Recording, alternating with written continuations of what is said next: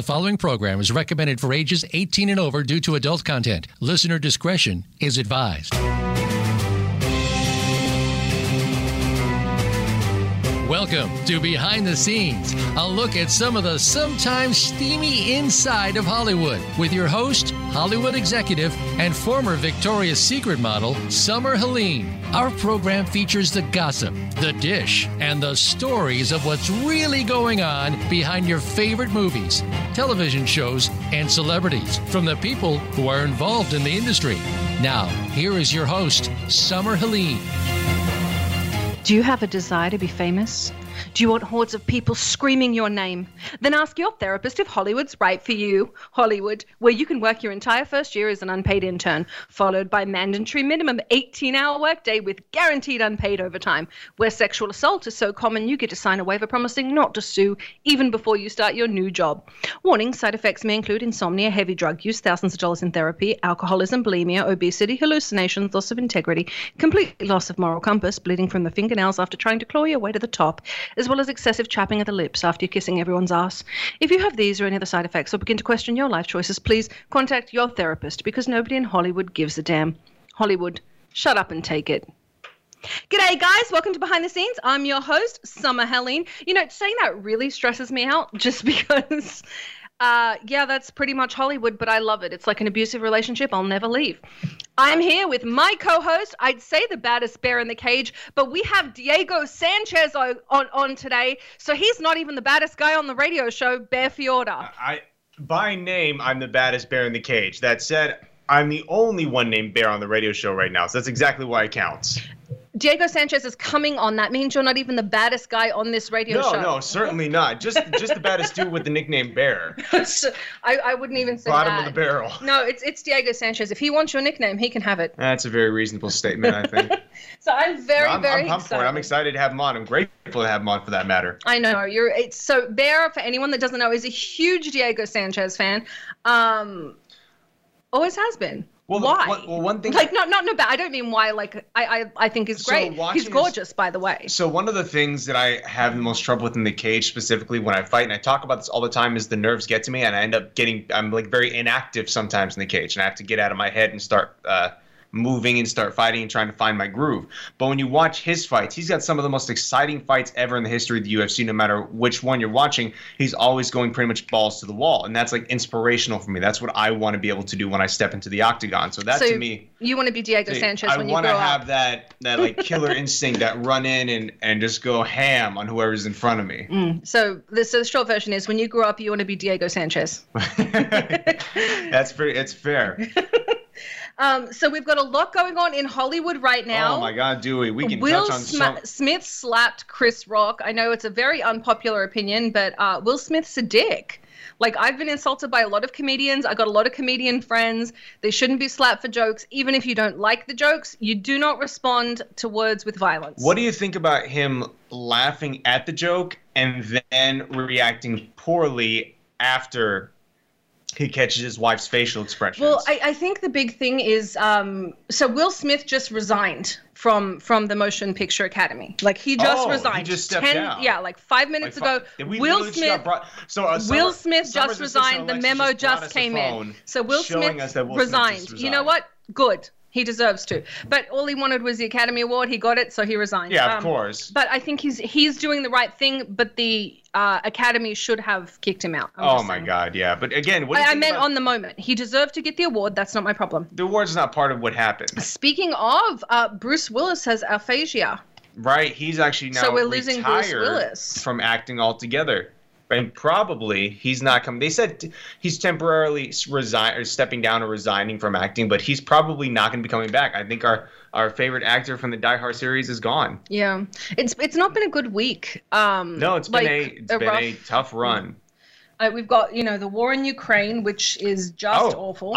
You know what? It is bad, and I don't mean to find excitement in this, but recently the Ukrainians bombed a Russian fuel depot and have all but crippled the Air Force in Ukraine that is Russian. Reminds me of the Filipino Air Force. A friend of mine from the Philippines once told me he just saw planes fall out of the sky. Just stop playing. I'm not sure that's true, but he is from the Philippines, I certainly and hope I believe not, 'cause him. it puts other people in danger, but hopefully they weren't silly enough to try and fly with no fuel.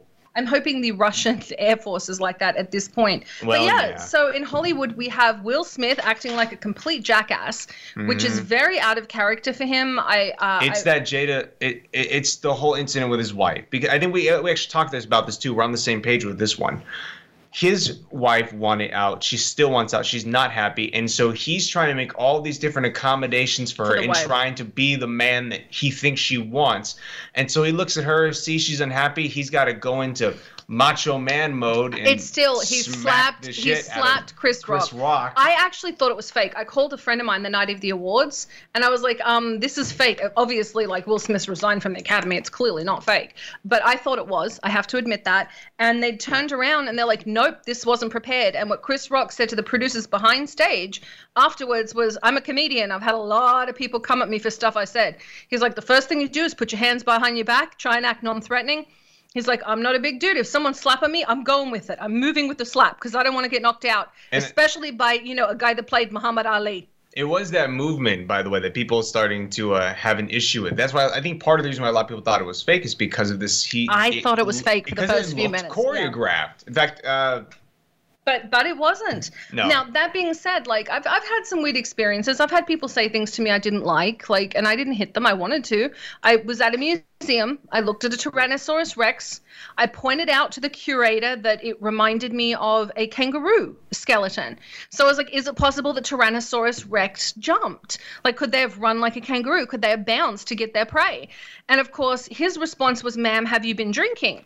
And I had been drinking, but that wasn't the point. And I wanted to smack him, but I didn't. Because that's what grown-ups do. I went and had scotch instead. Here's the thing, though. Now I'm curious. The kangaroo body structure puts it upright, almost like a human.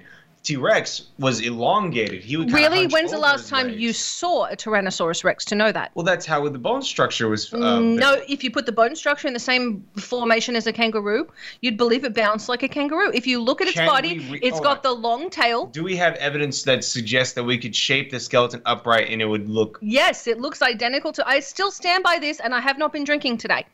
Except tea. You're on a sugar. I'm drinking tea. You're on a sugar high right now. It was a Java. But no, they call it Jawas, sweetie. No, Java. I hate you so much.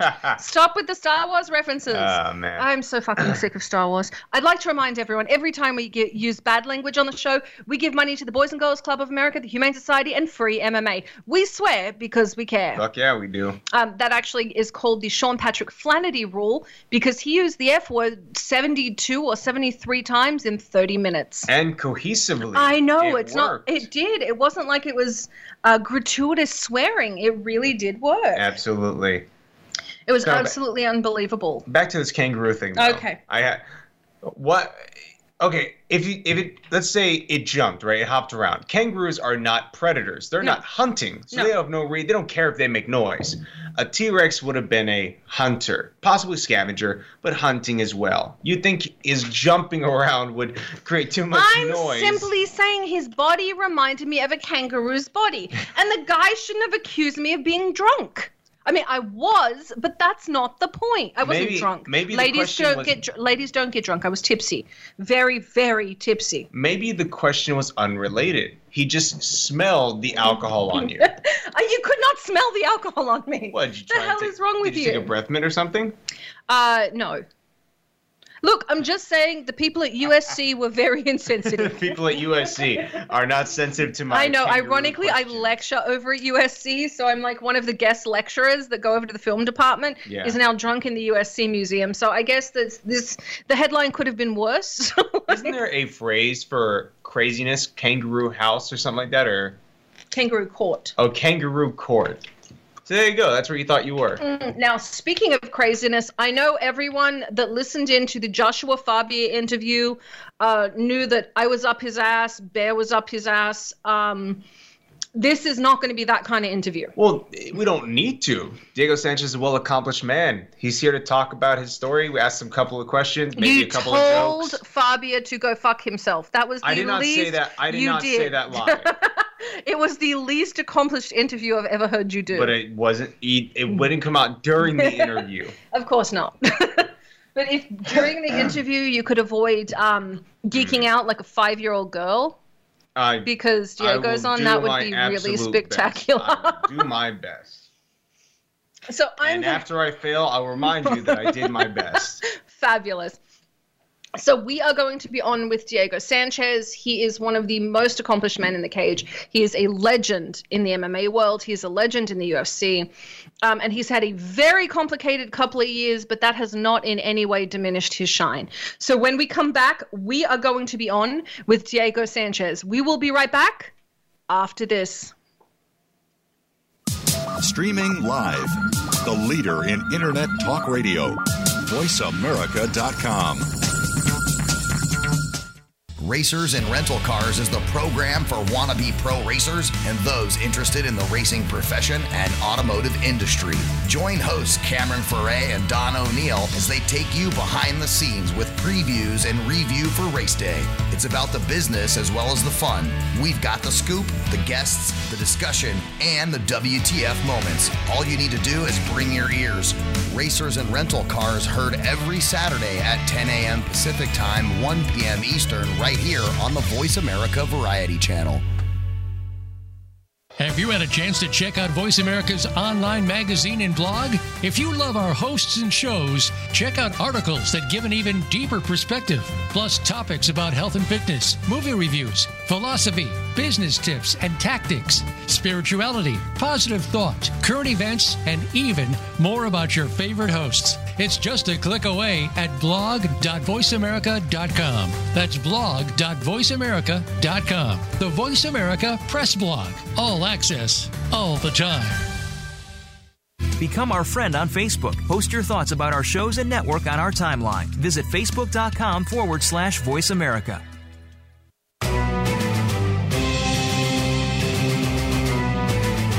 You are listening to Behind the Scenes with host Summer Helene. To connect with the show today, please call 1-866-472-5788. That's 1-866-472-5788. You may also send an email to bts@summerhelene.com. Now let's go back behind the scenes. G'day guys, welcome back to Behind the Scenes. I'm your host, Summer Helene, and we are on with my co-host, usually the baddest bear on the live stream, but in this case, he's not even you're not even top 3. Wait, there's only gonna be 3 people. That's fair. I'm just saying, I think the rule is when you have 2 MMA fighters and one of them is Diego Sanchez, the other person comes in third because first and second automatically goes to him. Oh, okay. Why not? That's fair. I think that's fair. That's fair. I do want to give a quick shout out to SaveThePlazaTheater.com. Guys, they are trying to save it. It's a historical building in Palm Springs. If you can help, go check it out. Off-Road Rentals, thank you so much for our giveaways. We are giving away 2 ATV rides in Palm Springs, California. If you want to win an ATV ride or a float at True Rest, Sedona, and Las Vegas, jump on Summer Helene's Twitter, that's me, and tell me what your favorite Diego Sanchez moment was. And we will give you, if you're the first one or you come up with the best one, a free ride at Off-Road Rentals in Palm Springs, California, or a float at True Rest, Sedona, or Las Vegas. And thank you very much to Trainer Joe's Fitness in Palm Desert for getting making there. Me swole. He's making me big. I don't think he's making you big. You had an injury. You've been out for like a month. All right. Well, you know what? He's normally making me big. I have been getting very big recently. But ladies and gentlemen, I would like to invite to the show one of Bear's favorite people in the world. I swear, if you geek out, Bear, you are going to the corner. Diego Sanchez. How you doing, man? Hello. How are you doing? Great. It's great to have you, too. Thank you so much for taking the time to come and be a part of our radio show today. We have a whole bunch of questions from a whole bunch of people for you, but the first one is from Sam Alvey, of all people. And his question was, do you remember eating barnacles with him in Lisbon, Portugal? Absolutely. I 100% remember that. Barnacles are amazing. I had never tried one before, but we were out there in Portugal, and barnacles, they're salty, they're tasty. I love them. I like that. Well, yeah, I've been encouraged to go and try barnacles now. But that was No. don't be afraid of the barnacle. The barnacle is good. If you like salty foods, and I'm a little salt. I like salt, so they're yummy for sure. Fantastic, then. Sounds perfect. I was just telling everyone prior to you coming on that you have some of the most exciting moments of anyone in the cage, period. You always come out and you make a bang whenever you hit the cage. What's kind of that like for you? What's your, maybe not mindset, but what does it feel to get in there? He wants to know your secret because he freaks out first round and doesn't move. Oh, yes. What's your secret for coming out? I love this beautiful story of how I became a fearless warrior. It actually happened when I was 9 years old, and I lived in a mobile home trailer park. But I had started doing karate, and there was the group of kids at the park that I normally would play with. And as I started doing karate, the trailer park kids, they're like, "Hey, Diego, we hear you're doing karate. Is that true? You doing karate?" I'm like, "Yeah, I'm doing some karate." And they're like, "All right, well, why don't you show us some karate?" I'm like, "No, let's not even do that." And then the guy goes like this. He says, "Diego," he said, "I'll whoop your ass. Show me that karate. I want to fight you." I said, "All right, I don't really want to fight you. We're kind of like friends. You're 1 year younger than me, and I don't want to have to kick your ass, but I will if you really want to." And sure enough, we started fighting. Sure enough, I started kicking his ass, and before you knew it, his older brothers and other trailer park kids, they were whooping my ass so bad I was getting jumped by 5 guys. They were kicking me in the ribs, busting me in the face. They were doing everything. And this is no lie, I had a Mrs. Miyagi. And Mrs. Miyagi came and she saved me. She was blocking them, helping them get off. She was like, "No. 4 against 1, that wrong. And I still can hear her to this day in the back of my ear. My bell was ringing. I got up. And my heart was broken because those are the guys actually like I looked up to, the older brothers. I wanted to hang out with those kids. I was more heartbroken. And I was walking home and I'm like, how can I find a positive in this situation? I'm like, well, if I ever have to just fight one guy, it's going to be easy.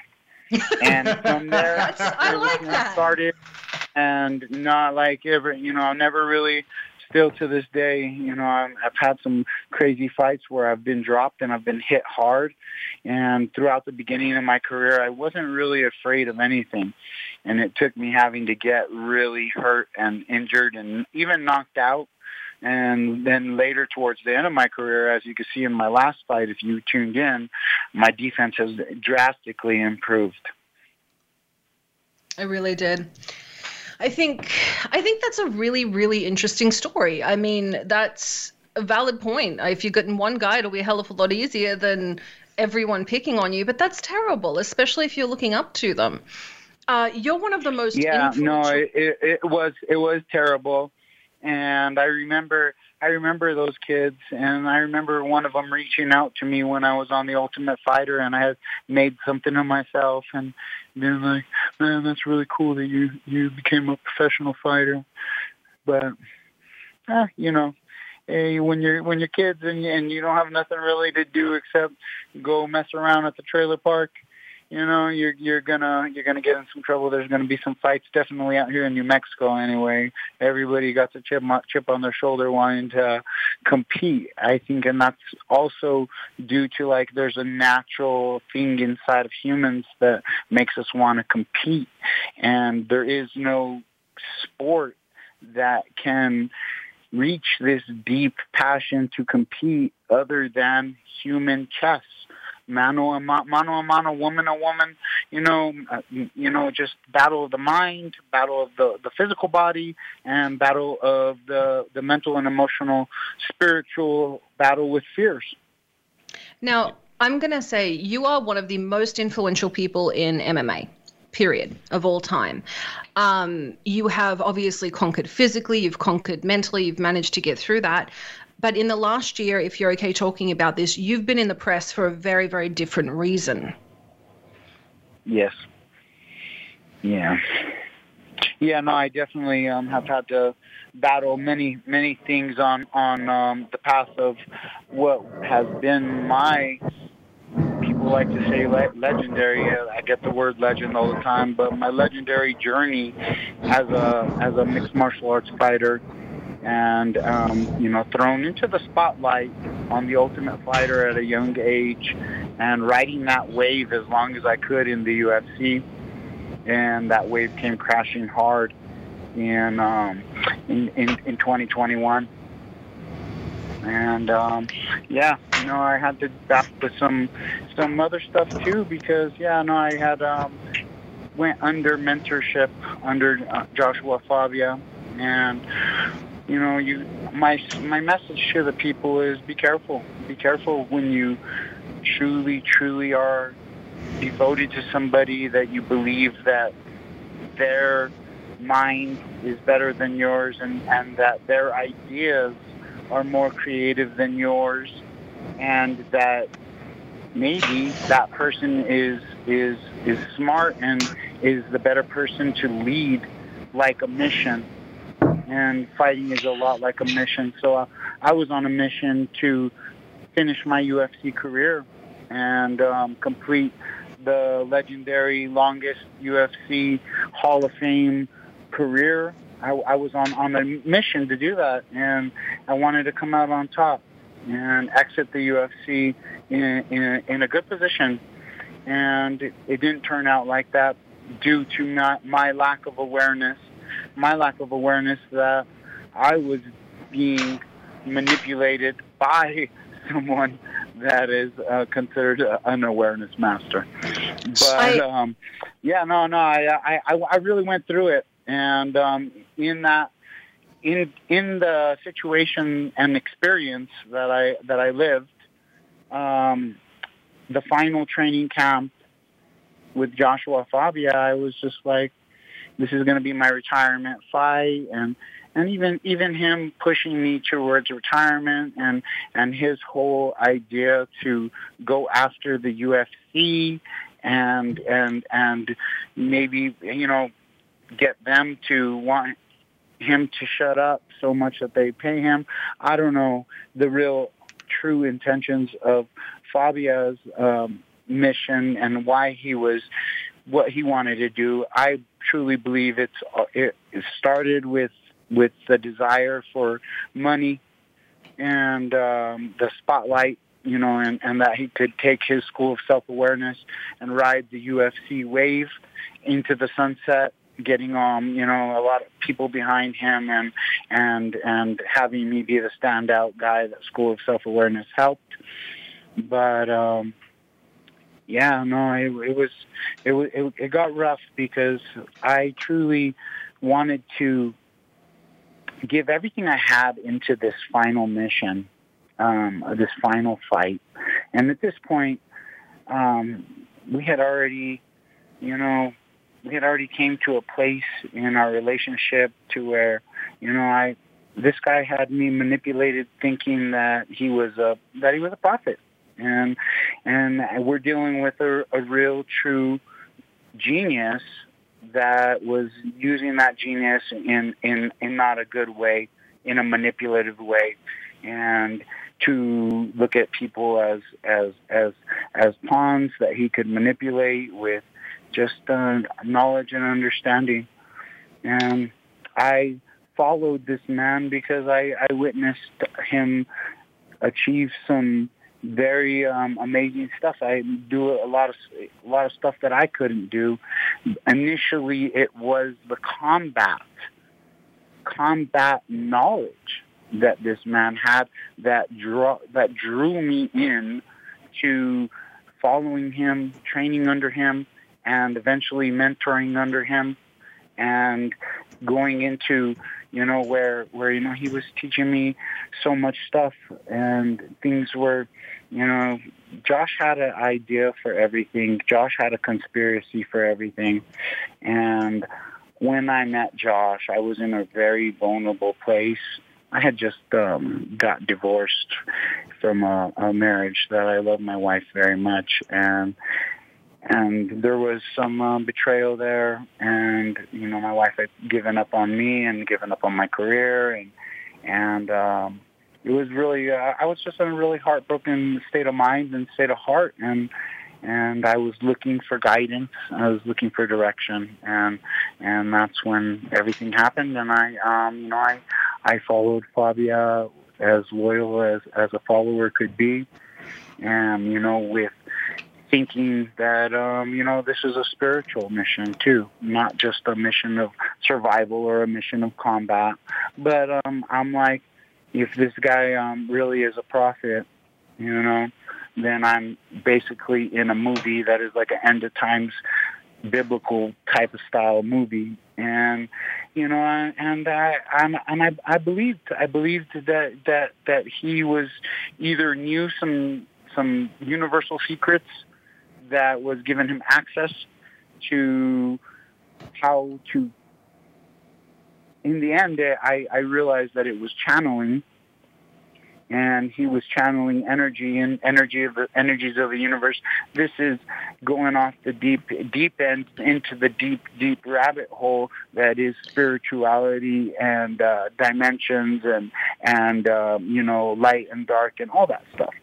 And do you so think?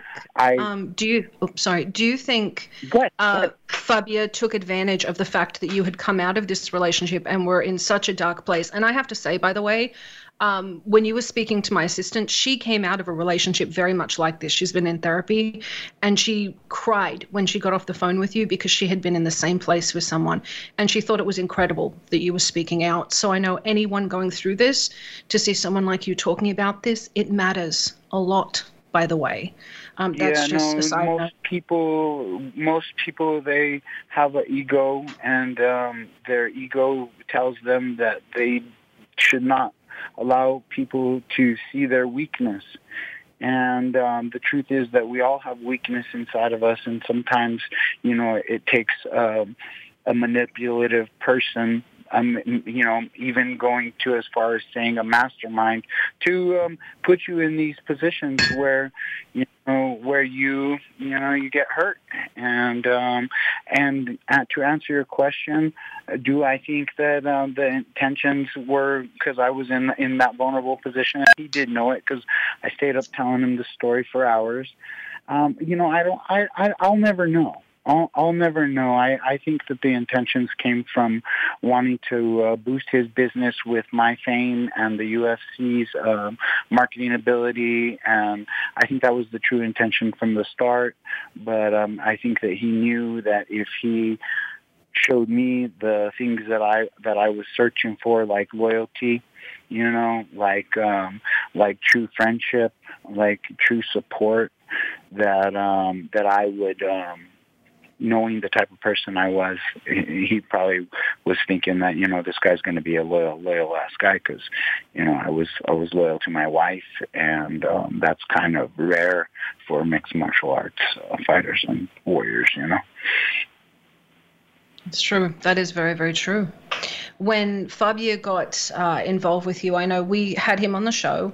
It was actually supposed to be the two of you, and we were very glad, actually, to hear that you weren't involved with him anymore.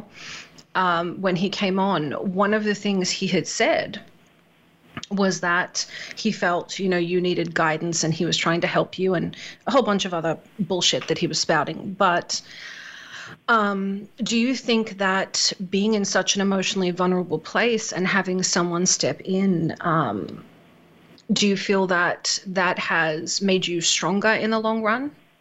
Or do you think it has made things harder?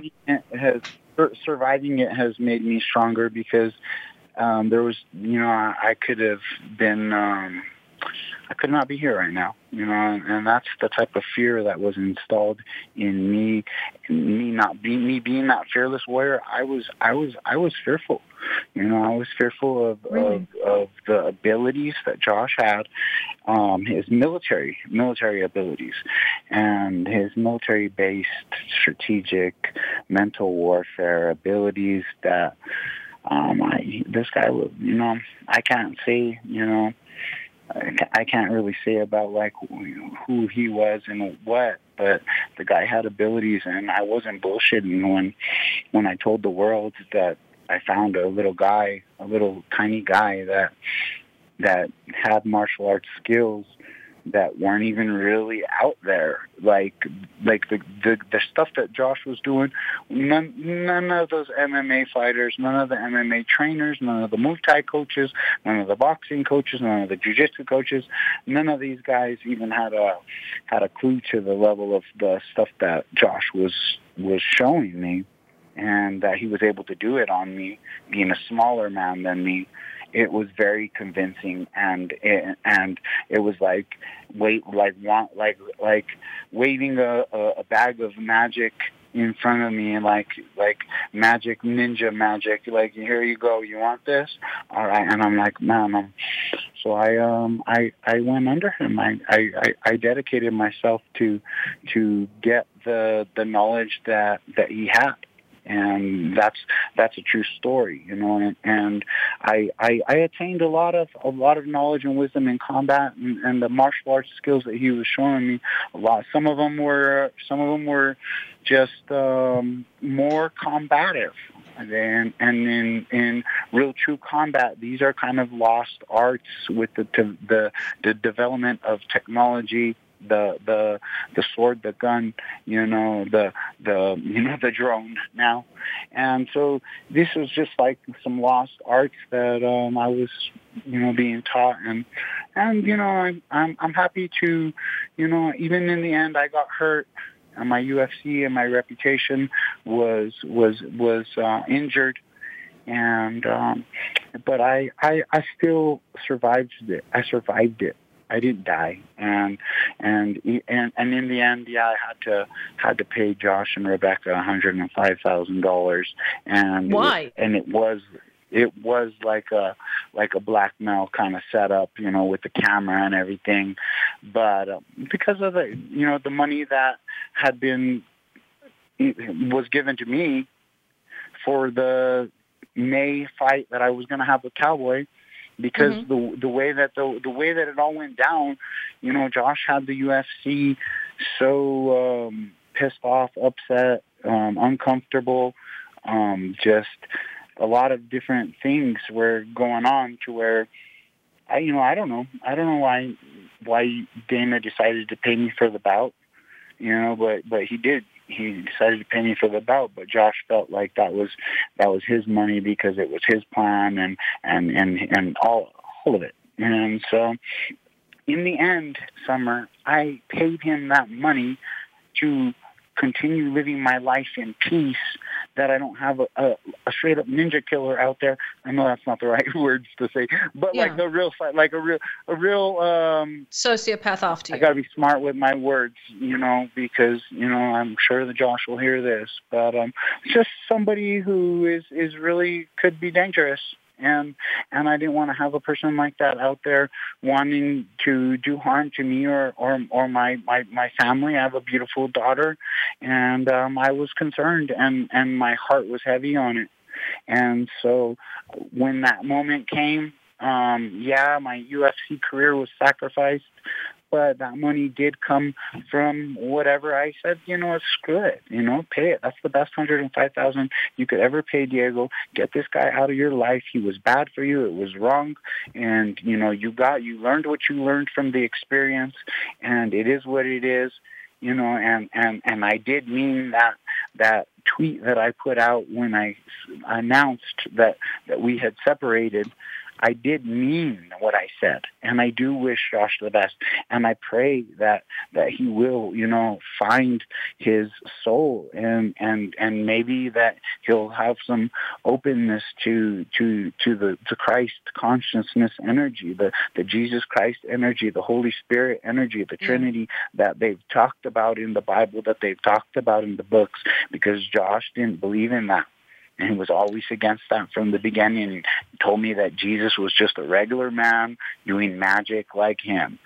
And given that I was raised Catholic, yeah, go ahead. I was going to say, given that I was raised Catholic and almost became a nun, I have a little bit of trouble with that statement.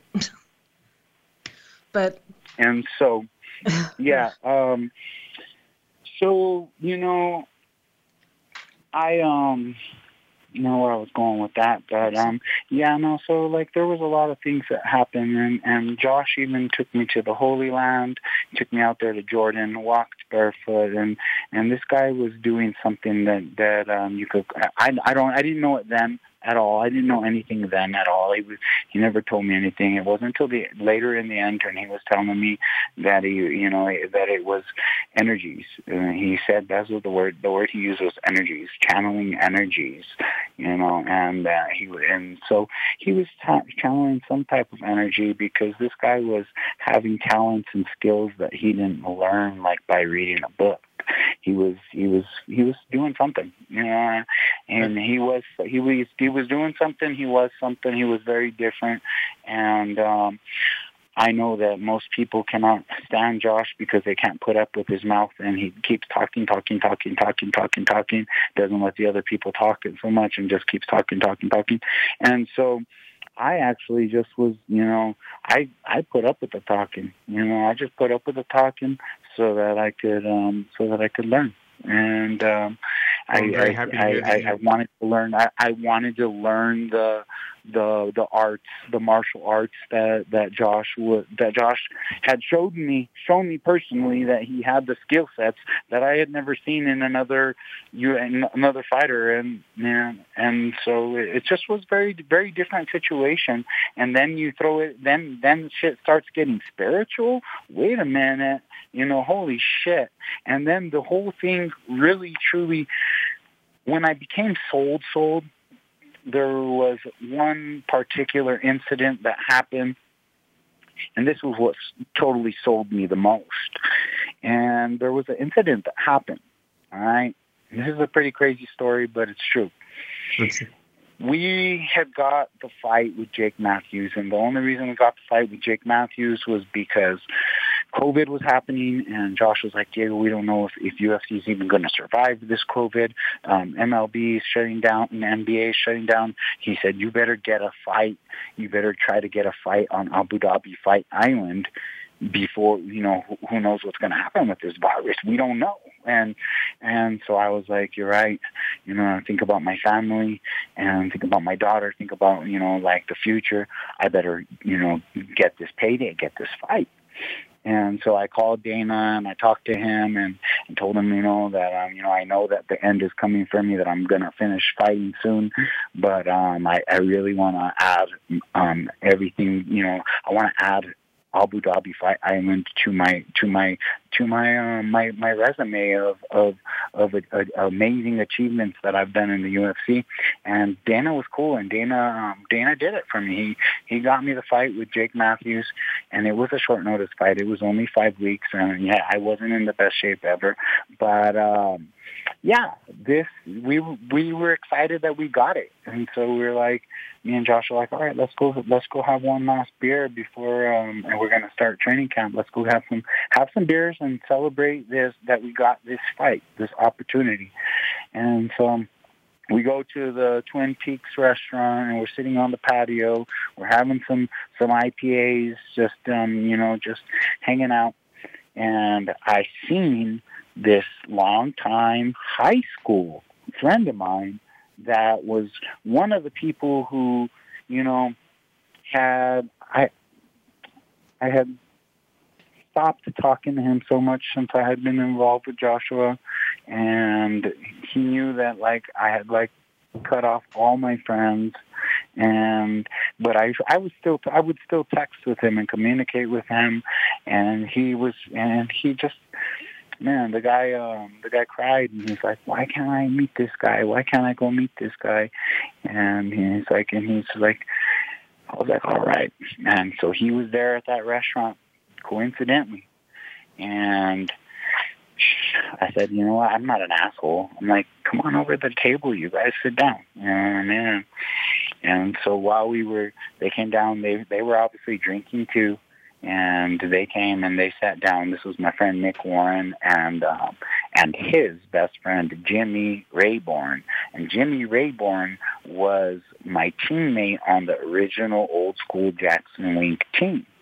And he was a good friend of mine too, but he was an actual pro fighter. And so I was a little, we'll see how this interaction goes down. And they came to the table, and everything was good, chit chatter. They were talking, and they were, it started going here. The conversation was going here, going there, and then it got to the place where we were talking about Michael Chiesa, my fight with Michael Chiesa almost having to be canceled because the Nevada State Athletic Commission was worried about a move that Josh had taught me, and of course, Josh had it all made out to be a whole conspiracy that they were going to try to shut the shit, that they were trying to force me to take the fall, and that it was the Nevada State Athletic Commission and UFC and just all kinds of dirty, evil behind the scenes shadiness of the business. Maybe Joshua was just creating it, in his head, but. There was definitely a situation that happened in the back. The Nevada Commission did come back there, talk to me, put pressure on me, and it was an interesting situation. But at the end of the day, there was a move, and Mark Smith knows this move very well because Joshua put the referee Mark Smith in the move and scared the shit out of him. And Mark Smith went up to the top of the office and went and met with the president of the commission and all the top officials that were there. And then all the suits came down, and so these guys that wouldn't normally be there were there. And they were having this discussion with me and telling me how I'm a good man and I wouldn't really want to try to hurt him. And I'm like, well, yeah, I kind of am trying to hurt him. But so the words could be, the words were different, and it is what it is. But that situation went down, and I told Jimmy at the restaurant, I said, they were trying to talk about it. They were trying to explain the technique by talking. I'm like, Jimmy, I'm like, you have to feel it, or else you're not going to believe it. You're not going to believe that it's even a real move unless you get put in it.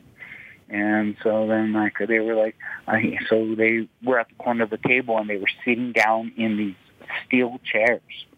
And they were sitting down, these were some sturdy ass welded chairs, all right?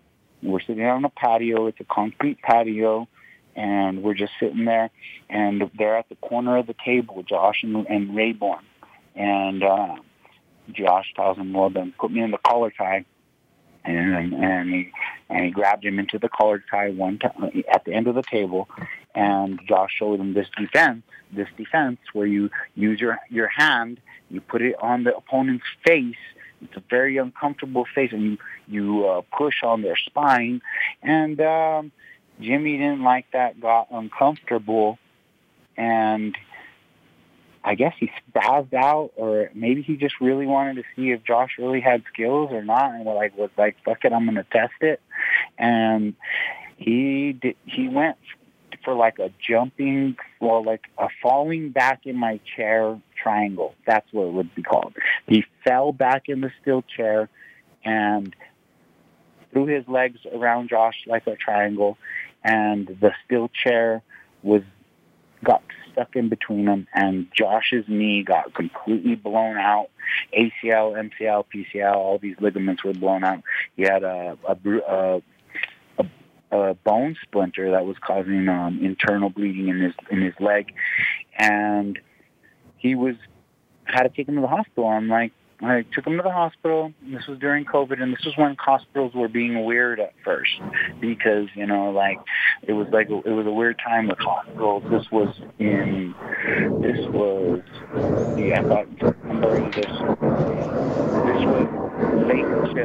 middle July, 2020. And so, let me get to the point. His knee was blown out. I took him to the hospital. They were going to prepping him for emergency surgery. The hospital found out that he didn't have insurance, and then they were like, well, you're going to have to go home and wait this out and get insurance and then come back.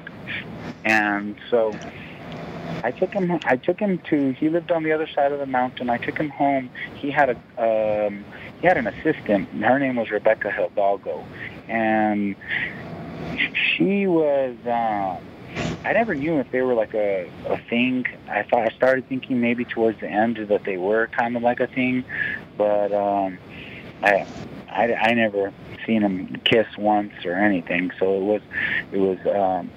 I was like, all right, you got an assistant, bro. Like I don't know. I don't have a coach for this training camp.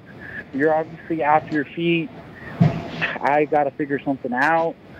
But I can't babysit you right now. You have an assistant, bro. Like she's gonna have to help take care of you. Like that's your assistant. Yeah. That's your little nurse. Absolutely. And so I left. I left him there on the mountain, and this was like a Thursday.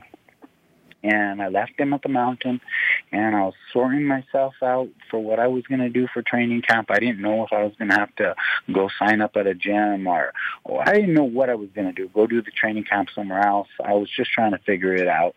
And that's when on Monday, Josh showed up at my house, and at my condo, he showed up, and he was like, "Are you ready for training?" And I'm like, "What the fuck?"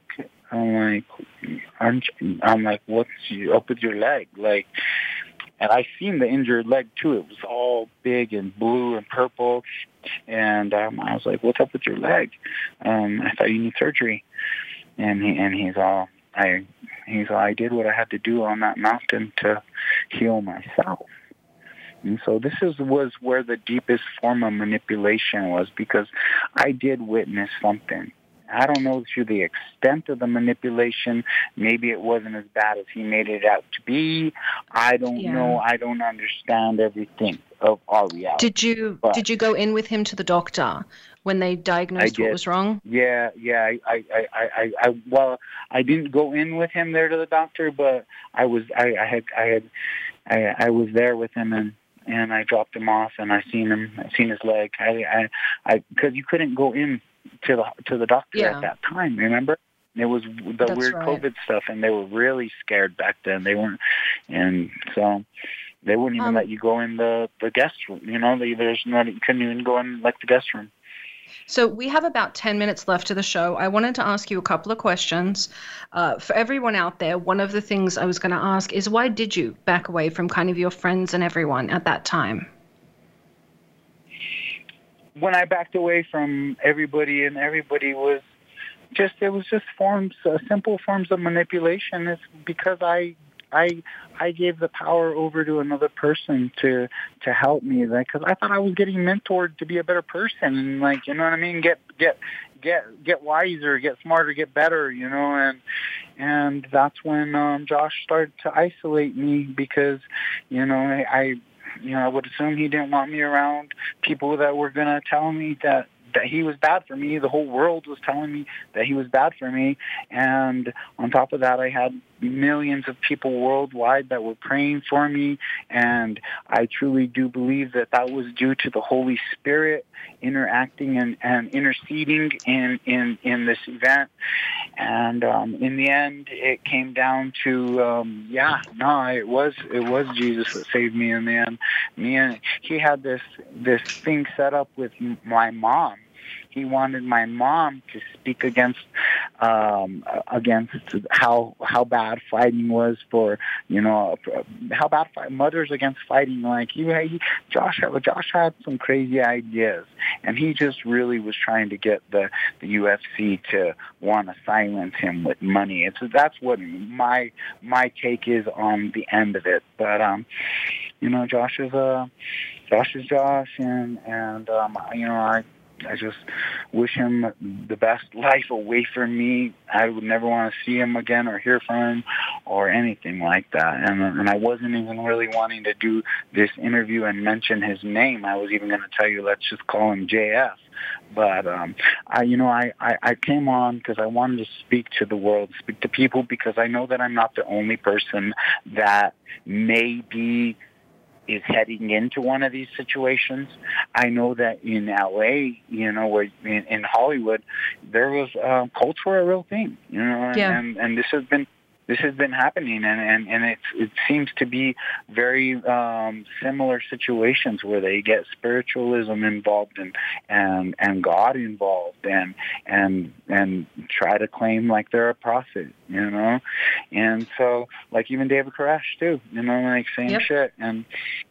And so now here we are, and I've moved forward, and I'm rebuilding my life with the help of the Holy Spirit and the Holy Trinity of God. That is my faith and my belief. I have all respect for other people and other beliefs and what they have, but I strongly suggest that you stay anchored into the good, because that is, you know, what the good book is all about, is giving you guidance into live in a good way and be a good person.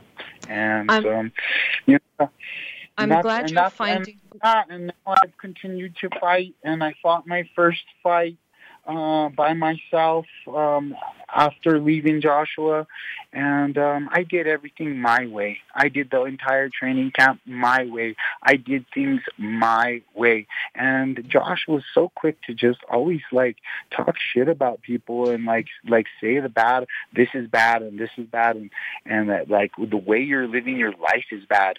Well, Josh, I have something to tell you. People are different, and people live their lives different, and that's their decisions and choices, and not everybody is you. And people, you know, that may live a simple or a different life or do this or do that, that doesn't make them bad people. That doesn't make them unworthy, you know. And so it is what it is in the end, and I'm just rebuilding my life. I'm so excited for all the people that support me and have witnessed this this journey that I've been on, going through everything to, you know, I don't know, man, dancing with the devil, you know. You know, one of the last things that Joshua told me before we split was, Diego, do you really want to know what the head shamans in the Shuar tribe down in Ecuador on the Amazon, what they used to call me? I'm like, you make sure, Josh. What did they call you? He's like, you know, I'm a man of many names. And I said, yeah, what do they call you? And he says, the Morning Star. And I said, the Morning Star. I said, what is that? He's like, you don't know what that stands for? I was like, no, I don't know what that stands for. He's like, it's supposed. He looks me in the eyes and he says, it's supposed to mean Lucifer. And that was when it was coming to a close. We were getting, you know, I was almost out, and I got on my knees and I cried and I prayed, and I said, God, I never did give up on you, Lord Jesus. I just was open to other stuff and like just wanting to know truth. So I opened myself up to everything to try to find the real truth. And on my knees, crying in my backyard, soaked in cold water, with no clothes, like a slave, I cried to God. I said, I never gave up on you, God. Please save me from this man. Save my life. And the next day, we were set to film with my mother. And as we were filming with my mother, Joshua was interviewing my mom and setting up the questions, and he tells my mom, he says, and what are the things that you can see have improved since I came into Diego's life? And my mom's like, that's my son. Like he's perfect. He's always been perfect to me. And he's like, you're telling me that you don't see that he's a better father, that he's better. And my mom said, Diego has always been a good father. And Josh got upset, and Josh was like, well, you don't tell her anything. He's all, I can't do this with you anymore. I can't do this anymore. And then he looked at my mom, and he said, he's all, you can take care of him. And he left. And me and my mom stayed there, and we prayed for like an hour, and we just stayed there at that table, and we prayed, and we prayed, and we prayed, and he left, and he came back with all my documents, my Social Security card, my passport, and all the stuff that he was harboring on his land. You know? Thank and God. So he came back. And he had my checkbook, and he told me, he said, and at this point I was just so happy to want to be free and get away from him. And now, he said, you're going to, hold on, let me finish. It's going to The problem is, Diego, the radio show is going to cut in like 30 seconds. We would love to have you back. I'd love to have you back on. I'd love to go through this. We are happy to pay for counseling. I'll talk to you about it more later. I love you guys. Thank you for having my back. And we are happy to pay for I counseling. just want to tell you, thank you for being strong, Summer. And you didn't let Joshua bully you or push you around with his words. And I really took pleasure in hearing you be the strong woman that you are. Thank you. I'd love to have you on again and actually talk about your fighting. I know this was the focus, and I know we're at the end of the show. Let me tell you this. I have been offered a boxing fight on what will be the Ricky Hatton comeback card in Manchester, England, July 2nd. Awesome. Eagle FC is going to allow me to do this, and so we're just getting the contracts worked out now. I will be fighting Dan Hardy July 2nd in Manchester, England, so get excited. I'm excited, and let's do this. Let's keep this journey going. I love it. Guys, thank you very, very much for joining us. Thank you so much to Diego Sanchez. You got so many fans on here. Thank you for joining us on Behind the Scenes. We'll see you next week. Good night. Thank you. Thanks for checking out the show. Behind the Scenes can be heard live on the Voice America Variety Channel every Friday at 7 p.m. Eastern Time, 4 p.m. Pacific. Be sure to join Summer Helene for more Scoop next week.